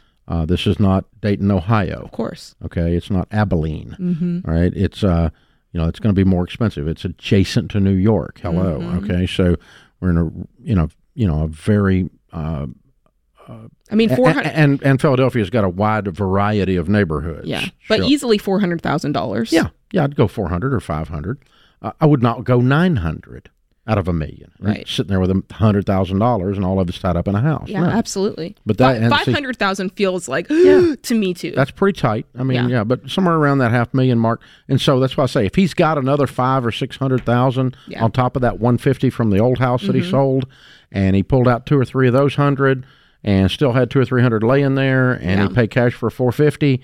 I mean, that starts to be optimum. Yeah, and that's a less than median price, slightly below the middle in Philadelphia right now. Mm-hmm. So that's where he would be, and that But again, paying cash gives you a lot of ability to just sit and smile. Absolutely. And you don't have anything tugging at your wallet every month. There, it's a different environment. So, very smart for pastors to hear this. Not a lot of pastors, percentage-wise, these days have parishes. That's right. Not as often as they used to.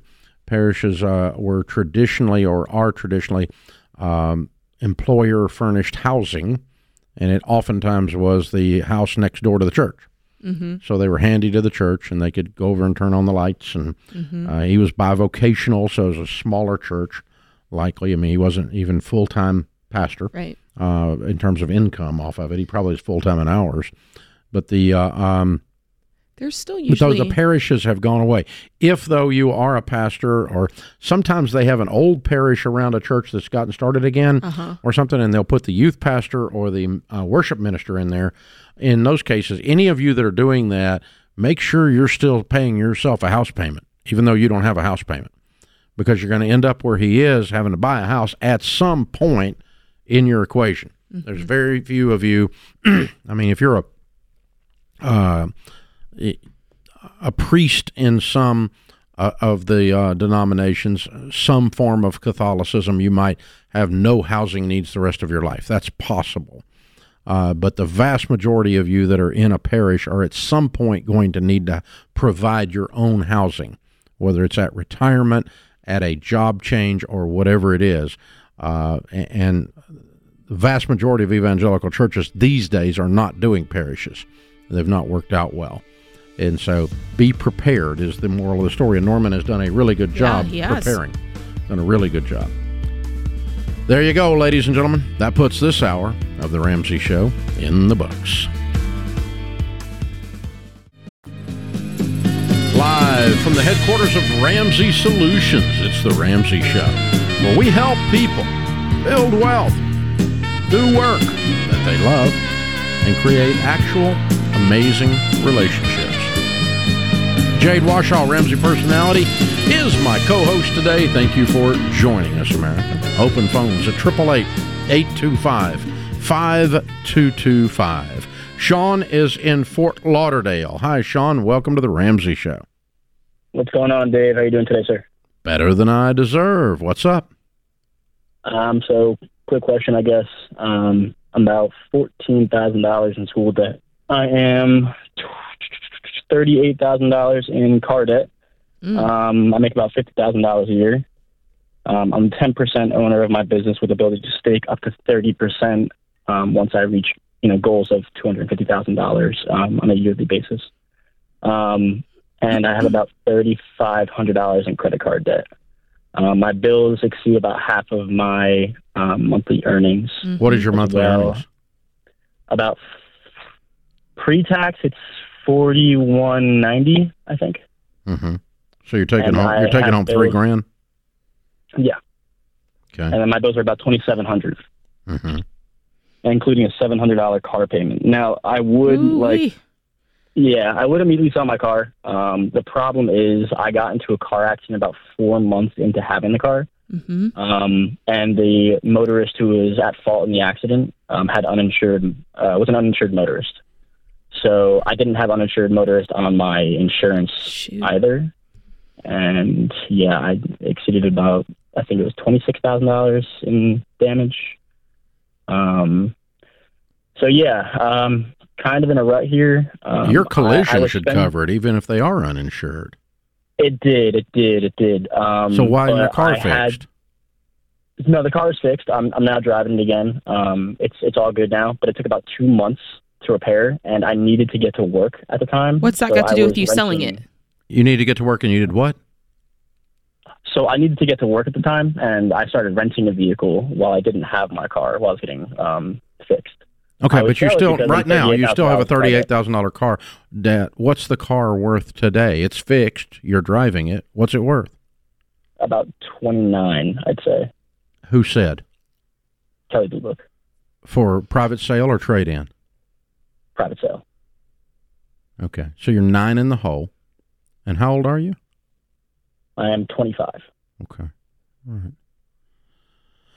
Well, I had a job prior to this where I was spending probably a little more than my means. I was making about $100,000 a year. And then the company sold and major layoffs. So I am a business owner. It's just, business just started. Mm-hmm. Okay. All right. And so what's your question? How can we best serve you? Just trying to get out of this. I mean, my mom's always told me I got hands that just money flows through, So just started listening to your podcast, and I think hearing it from you might really help. So you're brand new to the Ramsey stuff? I am. Okay, that's cool. All right. Well, the good news is your hands are not a DNA issue. Your hands are money flowing through as a choice. Agreed? Right. Yeah. It's not like it's a curse. It's just that's how you've chosen to do it. And I don't want your mom speaking anything negative like that over you again. Tell her to quit doing that. Okay? No, it's all in, I know. It's all in good fun, but even joking, you kind of owned it. Mm-hmm. And I want you to own I am a responsible, extremely sharp 25-year-old guy that recently made $100,000 and soon will again, that used to make mistakes with money, and I don't make those mistakes anymore. That sounds more like the guy I know. Yes, sir. Okay. And because that is actually who I'm talking to. You're calling me on a radio show in front of a whole bunch of other people, bearing your soul, taking a great risk in order to figure out how to fix something that you don't know how to fix. I think that's pretty courageous. Yes, sir. I appreciate that. So for me, my 2 cents in this whole thing is, I'm always going back to the baby steps. And I know that right now you're making $50,000 a year. I'm always looking for a way to increase my income if I'm you. Is there something else that you can do on the side? I know you're a business owner. I know you've got a lot on your plate. Is there something else you can do to bring some more money in? I was thinking about getting a second job at maybe a bar or something where I can, go and make a good amount of money. I mean, I know some people in the business who would take me in with open arms. It's just I don't want to exceed my ability to be able to run the business as an operator. I don't want to impact my day-to-day. Well, getting no sleep or something in there. There is part of this that you're going to have to embrace, that you're going to go through a season of difficulty. And that difficulty does look like long nights, being tired, working your fingers to the bone. Like there is going to be a season of that. And I think that's part of you just embracing it. Here's the thing. It's not long-term, it's short-term. Okay. Right? So I do think that your idea of looking into that, I would just go ahead and move forward with that, assuming that the return on that time is going to be worth it. How much do you think you could make? I had one of the girls who worked there tell me they made $700 a night. I mean, I'd probably say average $400 a night, $500 a night. Yeah, so you can make almost as much doing that at night as you're making during the day right now. Right, of course. And so that solves a lot of problems right there. And again, it's a temporary thing. This is all to clean up the mess. Because if you had zero payments right now, your life would be completely different. Agreed? Absolutely. That's where we want to take you to. And so we're going to put you on the Every Dollar budget. It's an app that we have, the world's best budgeting app. I'm going to give it to you free. I'm going to put you in our class. It's called Financial Peace University. I'm going to give that to you for free because I've been 25 and scared. I remember how it feels, and I used to have money running through my fingers too. I know exactly how that out of control feels, and you wake up with a financial hangover, which is worse than a real one. Yeah. And that I don't want you having that anymore. I want to get this out of your life. So here's the deal. We're going to put you into all of that. And I want you to start immediately paying down, cutting up the credit cards, get debit cards, don't spend money you don't have, and begin to tear through these first two debts, the credit cards and the student loan. What's your student loan payment? It's about $170 a month. Yeah. Is that as low as you can get it for now? As low as I can get it. Yeah. I mean, I can definitely try and give them a call and see if I can decrease that. But it's a temporary thing because really what we want is $14,000 to make the whole thing go away. Mm-hmm. Yeah. All right. And so here's the deal. If you add $4,000 to this equation, credit cards are gone in 1 month. 4 more months, the student loans are gone. Yeah. Right? Definitely. You do the math with me there? Yeah. That's pretty amazing. That's why. So Jade's telling you the secret sauce, baby. It's you. Okay? And then we're going to tear into this. And if you are not back up to $100,000 a year in your current job, by March, you do need to sell this car. It's too expensive. If you're making $100,000, you can keep it, but you got to pay it off ASAP. You should be 100% debt-free in your world in a year from today if you'll follow the stuff we teach. And that involves selling the car if you don't get your income up. But if you do get your income up, you'll be able to pay it off and still keep it all within a year. Hang on. We'll get you signed up for Every Dollar. Knowing your purpose is the key to escape your meaningless 9-to-5 job, increasing your income, and finding work you actually love. That's why I created the Get Clear Career Assessment. You'll discover your top talents, passions, and mission, and then job opportunities that you'll be a great fit for. You'll get clear on what you were born to do. The truth is, nothing's going to change until you take action. Order your Get Clear Career Assessment at RamseySolutions.com/getclear. Jade Warshaw, Ramsey Personality, is my co-host today. Angela is in Washington, D.C. Angela, welcome to the Ramsey Show. Hi, Dave, and hi, Jade. How are you doing today? Doing better than we deserve. What's up? So I am a 37-year-old single female, and I have found myself in a little bit of, a whole lot of debt. I have 2 whole life insurance policies that I would like to cash out or surrender the policies. They total about $11,000. My question is, the cash value is 11 or the face? The cash value is $11,000. What's the face? What's it pay if you die? The face value for both of these policies is about $200,000. Okay, all right, and you're paying monthly on them? Yes. Okay, all right, go ahead. And about 4 years ago, I was diagnosed with cancer, and at this current point in time, I'm uninsurable. So I was thinking about surrendering the policies for $11,000 so I can start baby step 2 and, create an aggressive plan, the snowball method, to pay off my debt. Should I keep these policies considering of my illness, or should I surrender them and start my debt repayment? What's your income? I make about $140,000 a year. This includes a 20-year $1,000 from a rental property. And how much debt? I'm renting out my basement. How much debt do you have? Right now, I'm probably at about $240,000. What kind of debt? 128 student loans, about $45,000 in credit card debt. I have $30,000 left on a home renovation loan, and I have a $30,000 car loan. Okay. And what's your with the cancer? How you doing? How are you doing? I'm doing good. I'm doing good now.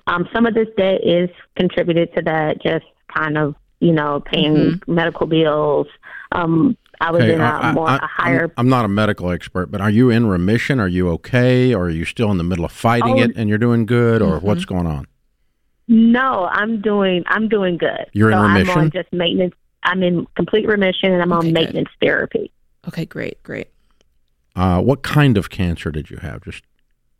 It was breast cancer. Okay, all right. And so it is in the rearview mirror right now. How long have you been cancer-free? Since about 2021. Okay. 2 years. Okay. All right. I'm thinking more like an insurance person than a medical person right now. That's what I'm trying to do, because I know very little about this except just having been around it as a human being, but I'm not a medical person. You follow me? So, but the experience that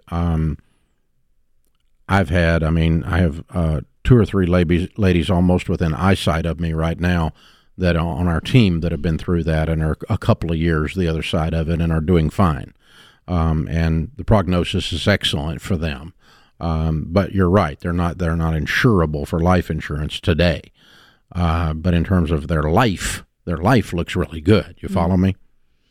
Yes. And that's I'm just judging it based on that. I'm not, again, it's not a medical diagnosis. I don't know anything about that. But I do know you can't get life insurance. I do agree with that today. So you're single. Do you have any children? No, not at this time. So you have no dependents. Okay, that affects this. Because I'm very hesitant to have someone who's uninsurable cancel insurance, because you can't get it right now.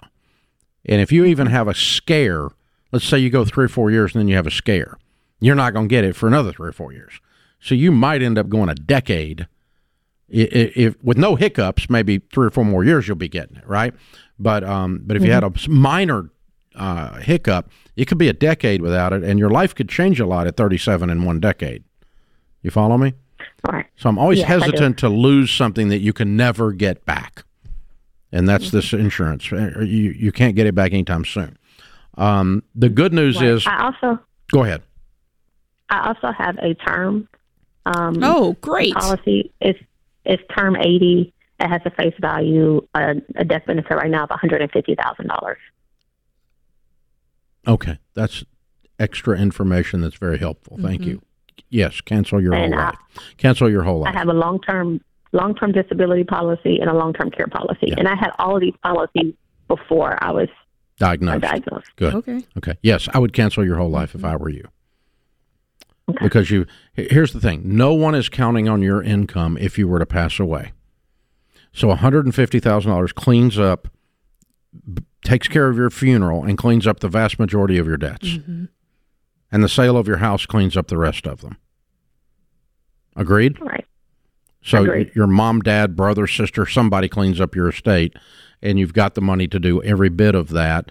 And there's no burden left to anyone.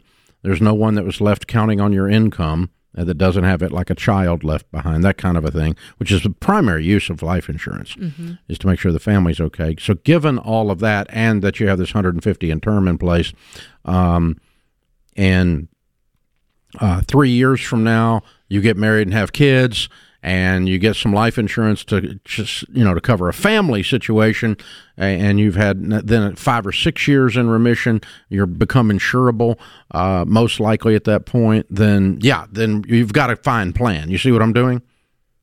Yes. And that's that. I'm just trying to kind of anticipate, but the $11,000 doesn't fix your debt mess.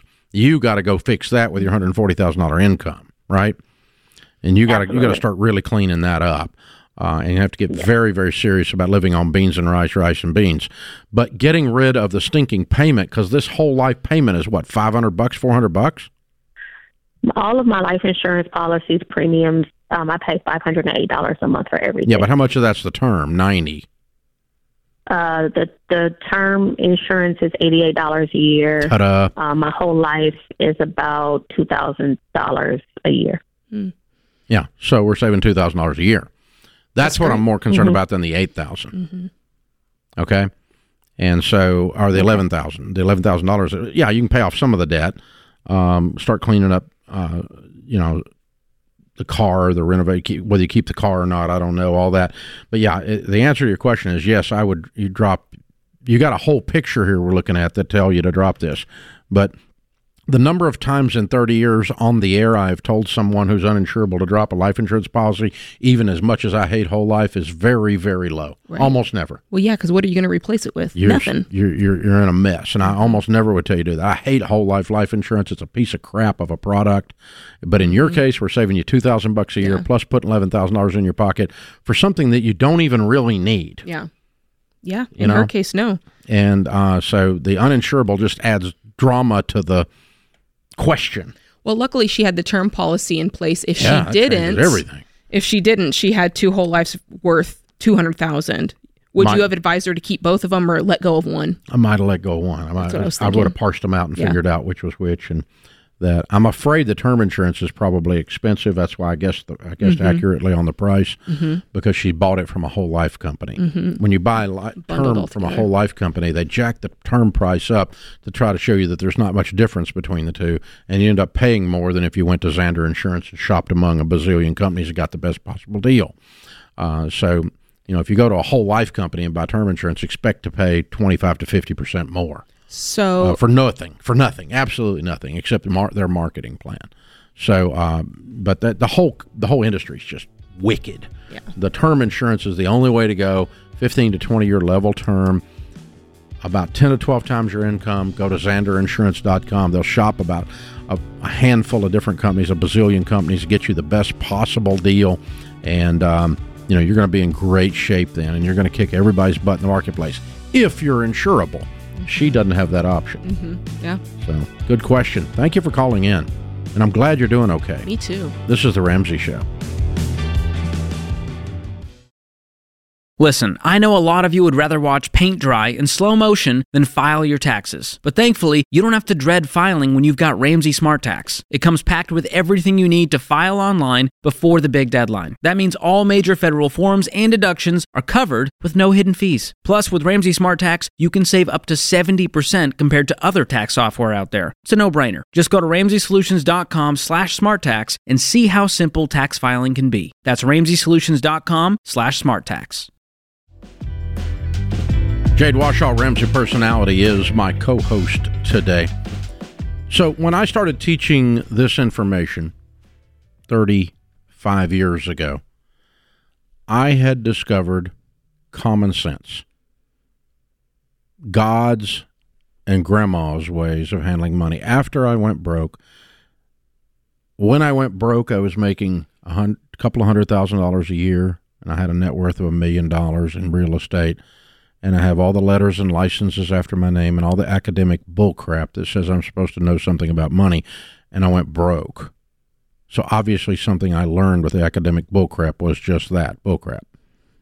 Now, obviously some of it was right.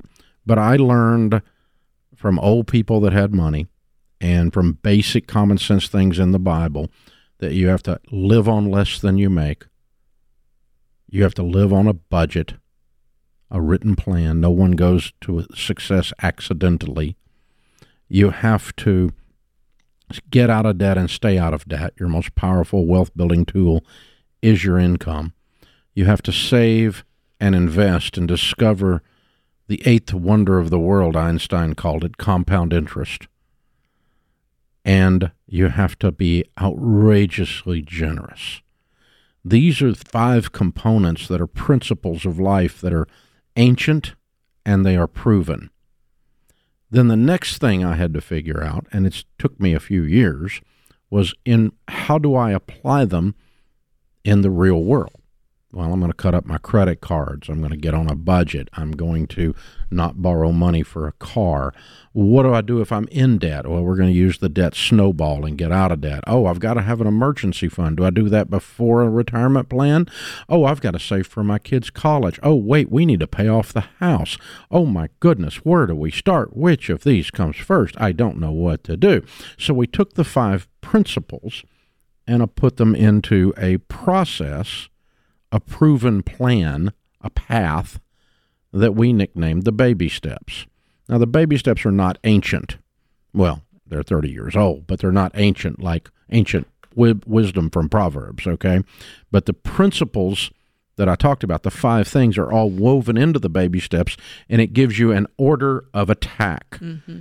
And we've taught people that the first thing you do, save $1,000, a little starter emergency fund. It's not enough, but it's just for now. The second thing you do, baby step 2, is you pay off all your debts except your house with great focused intensity. You live on nothing, and you list your debts smallest to largest and attack them in that order.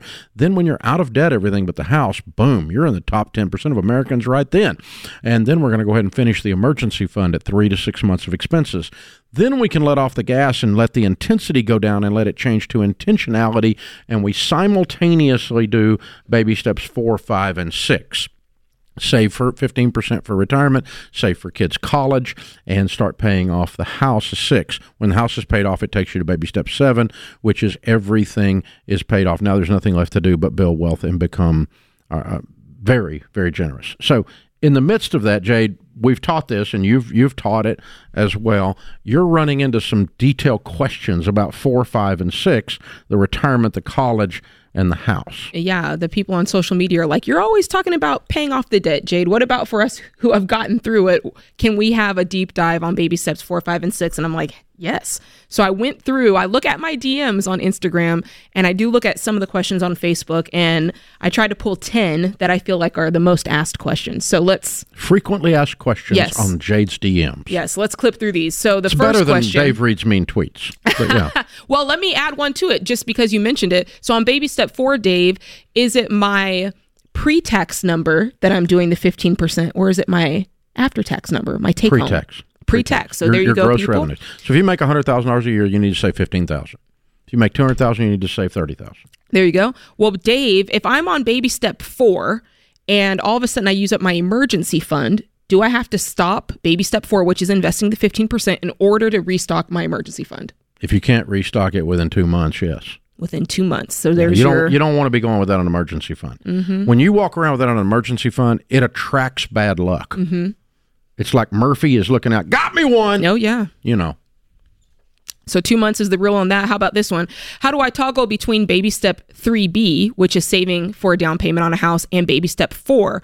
Do I pick one or the other? When do I focus on one over the other? You take that one. All right. So I would say that if you're going to spend more than 2 years saving up baby step 3B, I might consider adding baby step 4 to it.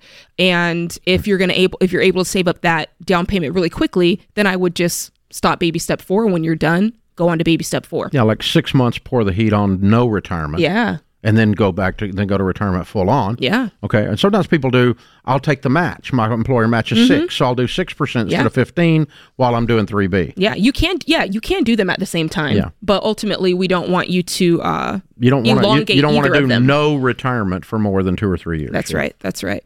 Let's see. Number 3. What do I do if I make too much, Dave, for a Roth IRA?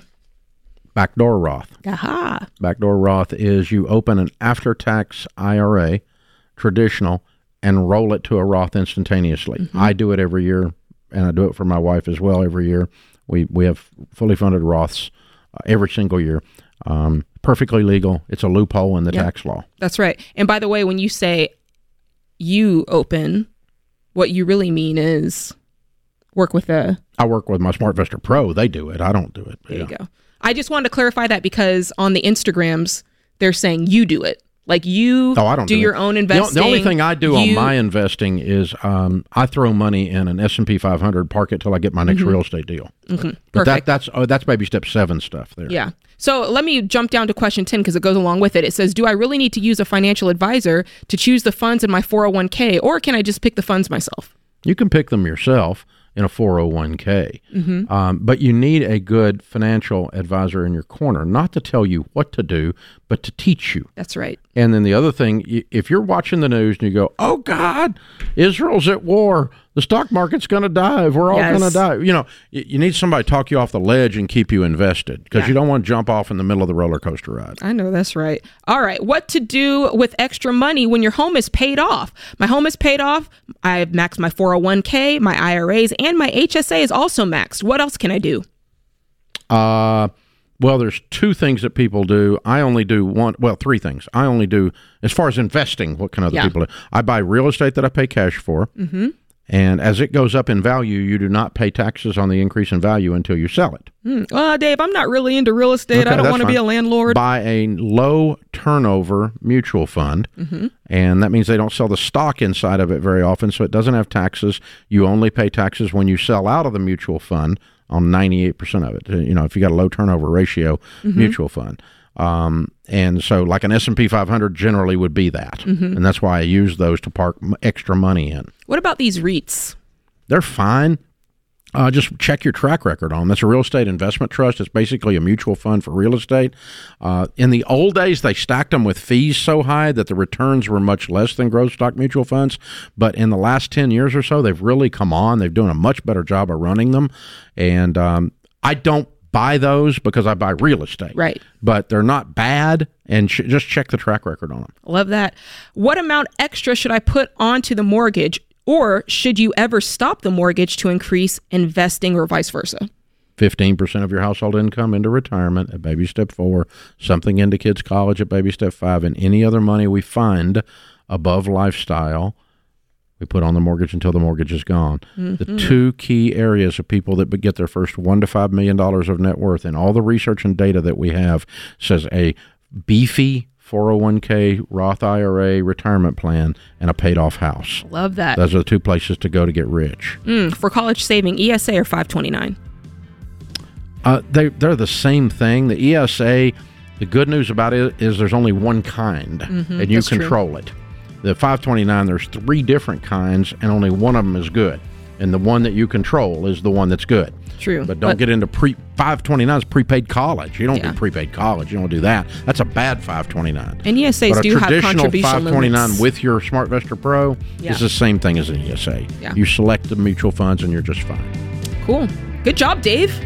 Quick, rapid fire.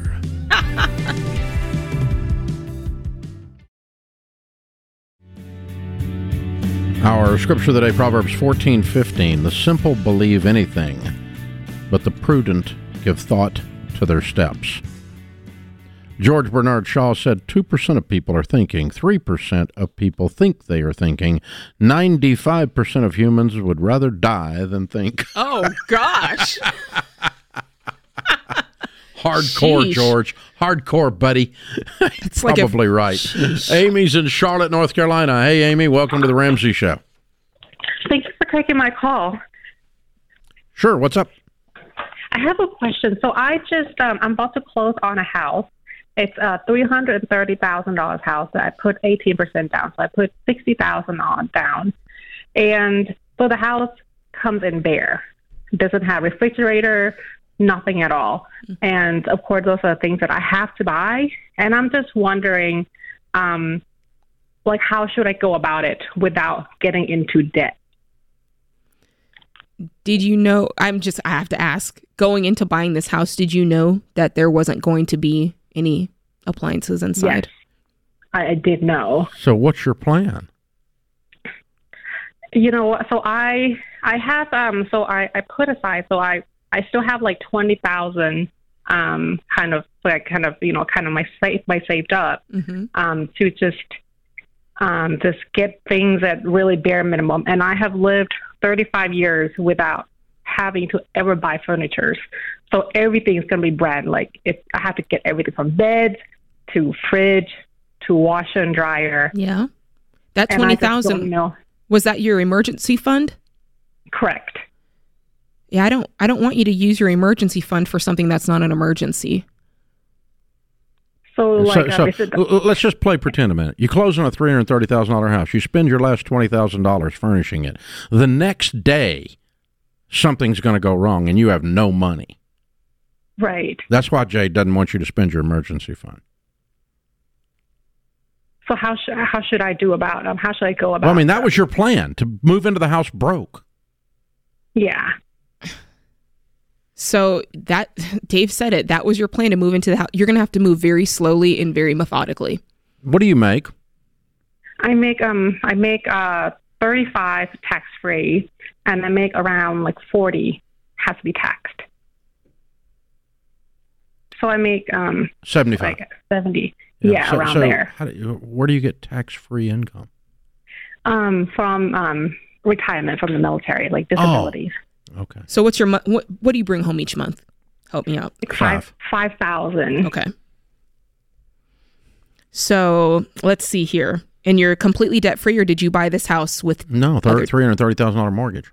No. I meant other debt. Oh, you have other debt?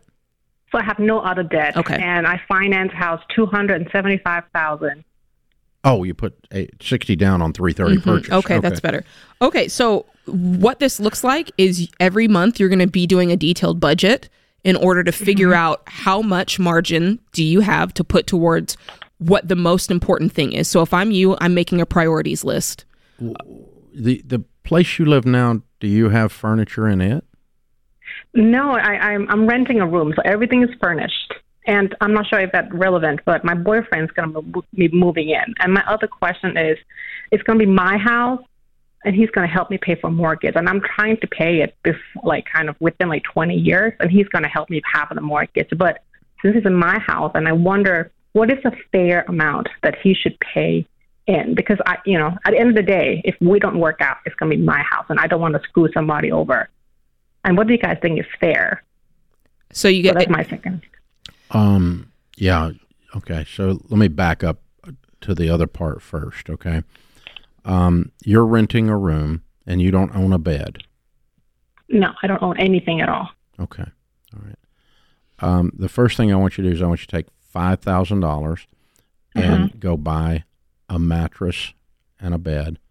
And I want you to buy a used refrigerator, and I want you to use the laundry mat until you can save up the money and buy washer and dryer. It's going to leave you $15,000 in your emergency fund, and then you're going to cash flow furnishing this place out of your income. So every month or two, you're going to buy another appliance, another piece of furniture, and you're going to pay cash as you go. You don't do this with a mattress, but everything else in the house, go to the rich end of town and go to the garage sale, and you can buy a $9,000 leather couch for $500 at a garage sale in the rich end of town, because the lady redecorated and didn't like the color anymore. Okay. And that's how you're going to furnish this place, the first round of furniture. Get a decent refrigerator. That's kind of gets life started.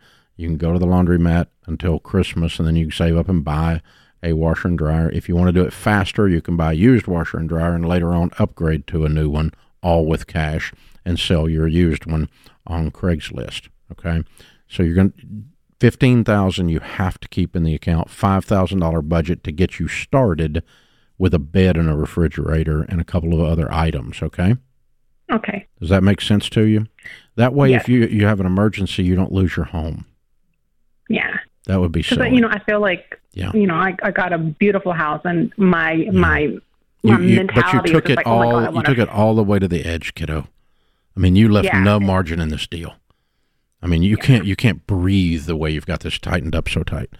Then the second piece is, I don't recommend that you ever buy a house or depend on someone that you're not married to pay for your house.